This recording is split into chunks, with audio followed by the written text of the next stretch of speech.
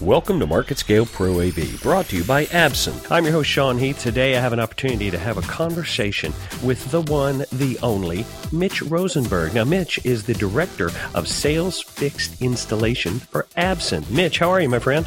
I am doing fantastic today. How about yourself?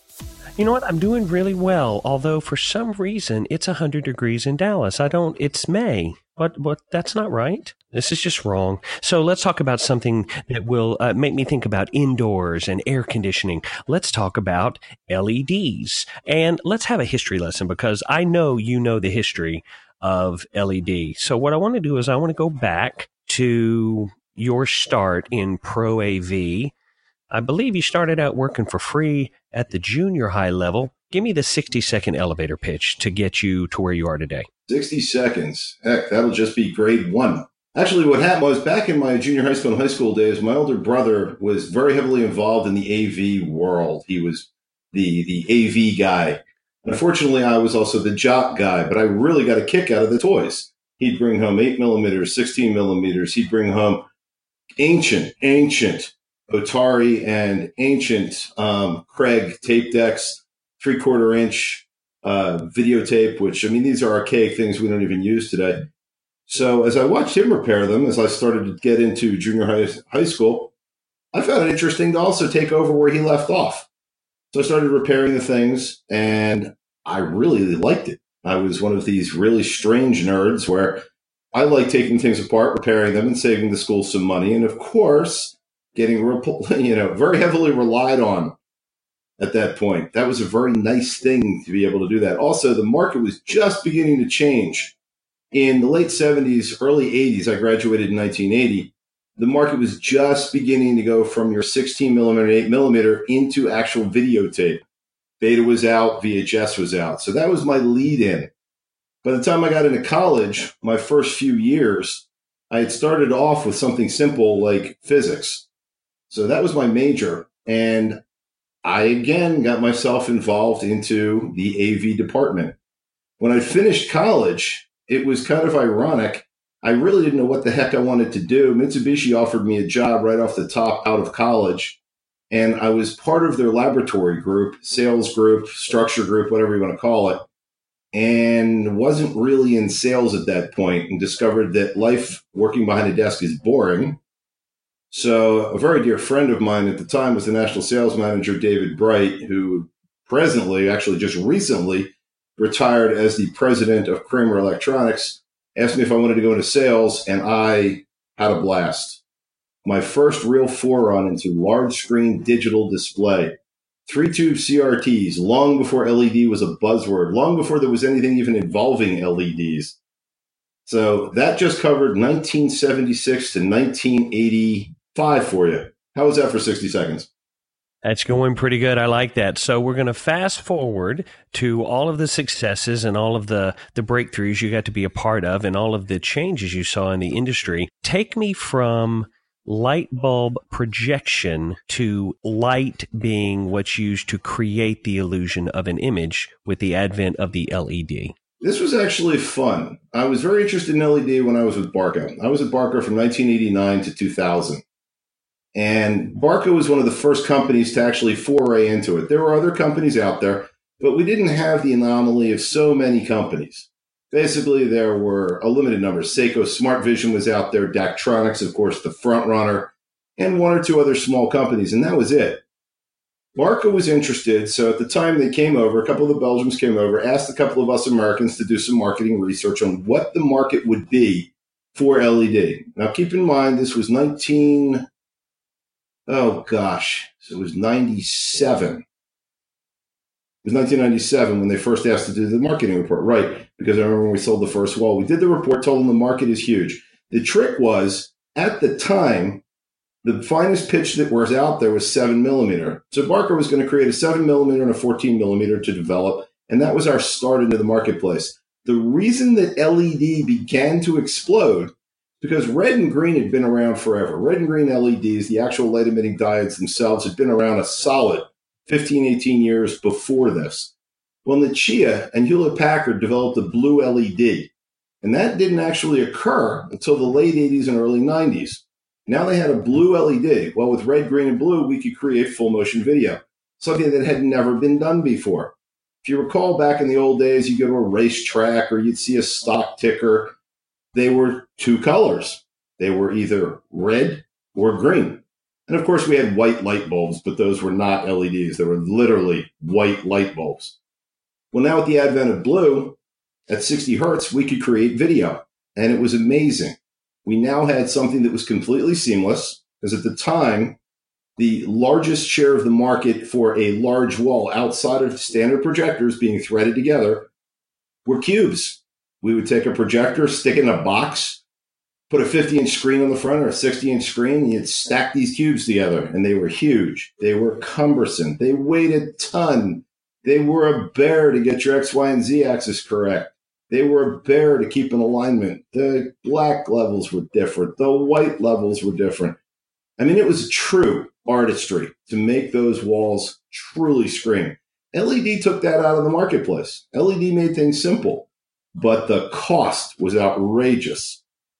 14 millimeter back in the mid-90s was $60,000, $70,000 a square meter minimum.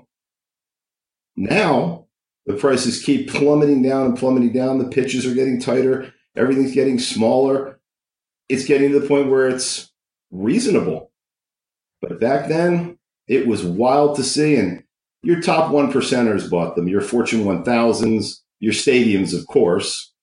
You know, at the time, our first sale at Barco was SeaWorld. And we did the Orca Visions. We did Orca Vision down in San Antonio. We did the Orca Vision, which is funny to remember back that far, in Orlando, and the one in San Diego. And we were all fascinated by how cool LED was. That's the brief overview of how LED and how I got involved into LED. So you talk about reduction in pitch and the reduction in price. Are we going to get to a point pretty soon where it's the law of diminishing returns kicks in? I don't see that for years to come. We had an issue like that. If you think back 15 years ago, I'm trying to remember exactly when, to be honest with you. I didn't have children yet, so it's more than that. It's got to be 20 years ago. When the first flat panels came out, when Fujitsu released the first flat panels, remember, they were only 42 inches. They were $20,000 a piece. Flat panels. Those same 42-inch flat panels, which are no longer plasma, as you're aware, they're now LCD backlit. And those same flat panels, you can pick them up all day long at Costco for $149. So it took 20 years for that price to finally reach somewhere where it's truly, I believe it's stabilized.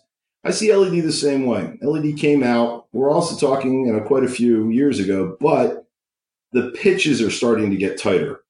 And we're now down, I've seen pitches as tight as 0.7. I heavily believe we'll see pitches at 0.5. I'd say within the next 15 to 18 months. But as the pitches get tighter, the larger pitches are coming down in price. It's a volume issue. The yield rates are improving left and right. And as the yield rates improve, that means the cost goes down. Competition has exploded in the LED market. The Chinese, the Taiwanese, the Koreans, to a degree, the Americans, as you know, we're more of an assembly. We don't actually manufacture the LEDs themselves. We, however, do have the ability to manufacture the boards. We do assembly, and we do amazing work here in the States. But the LEDs and many of the components come from China, Taiwan, etc. And as that competition heats up, I don't see a point of diminishing return for years to come. There's too many directions for LED to continue. Finer pitches, better light output, higher capabilities.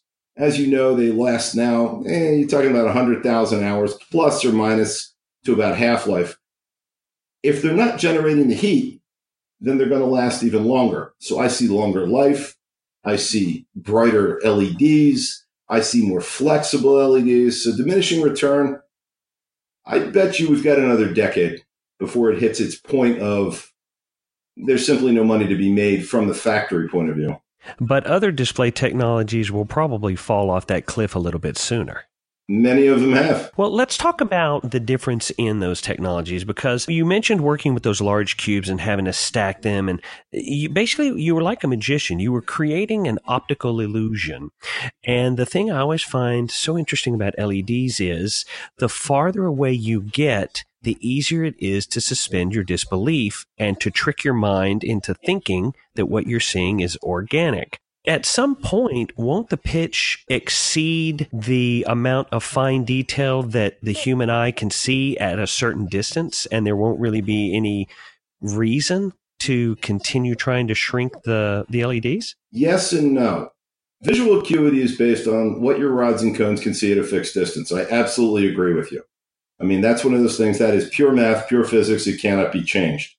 My example that I use when I make presentations often is I take an iPad Retina and a standard iPad, and I've been doing this for probably the better part of half a decade. And I show people when they ask me, I need more resolution. Do you really? Do you really need more resolution? Let me give you an example. And I hold those units at 48 inches, and I ask the end user, can you tell me which unit is which unit? And they can't. The reason they can't is because there's only just so much your eye can truly decipher at X distance. So you are correct in that. However, on the other side of the coin, as LED gets better and better, no different than flat panels have today. Remember, flat panels started off at 1 millimeter. Now we've got flat panels that are 0.2, 0.1, 0.02, 0.01. And those are used for different resources, such as CAD drawings. They're used for medical research, when fine, ultra fine detail needs to be done. Most of the gaming companies, you go visit EA Sports, they're using unbelievably high resolution monitors beyond 4K because they're rendering images that must be such incredible detail that they have to explode those images, put those images together very similar to what you're doing with an audio recording. And then they put it together in a game, or they're doing an operating room, or any fine detail application.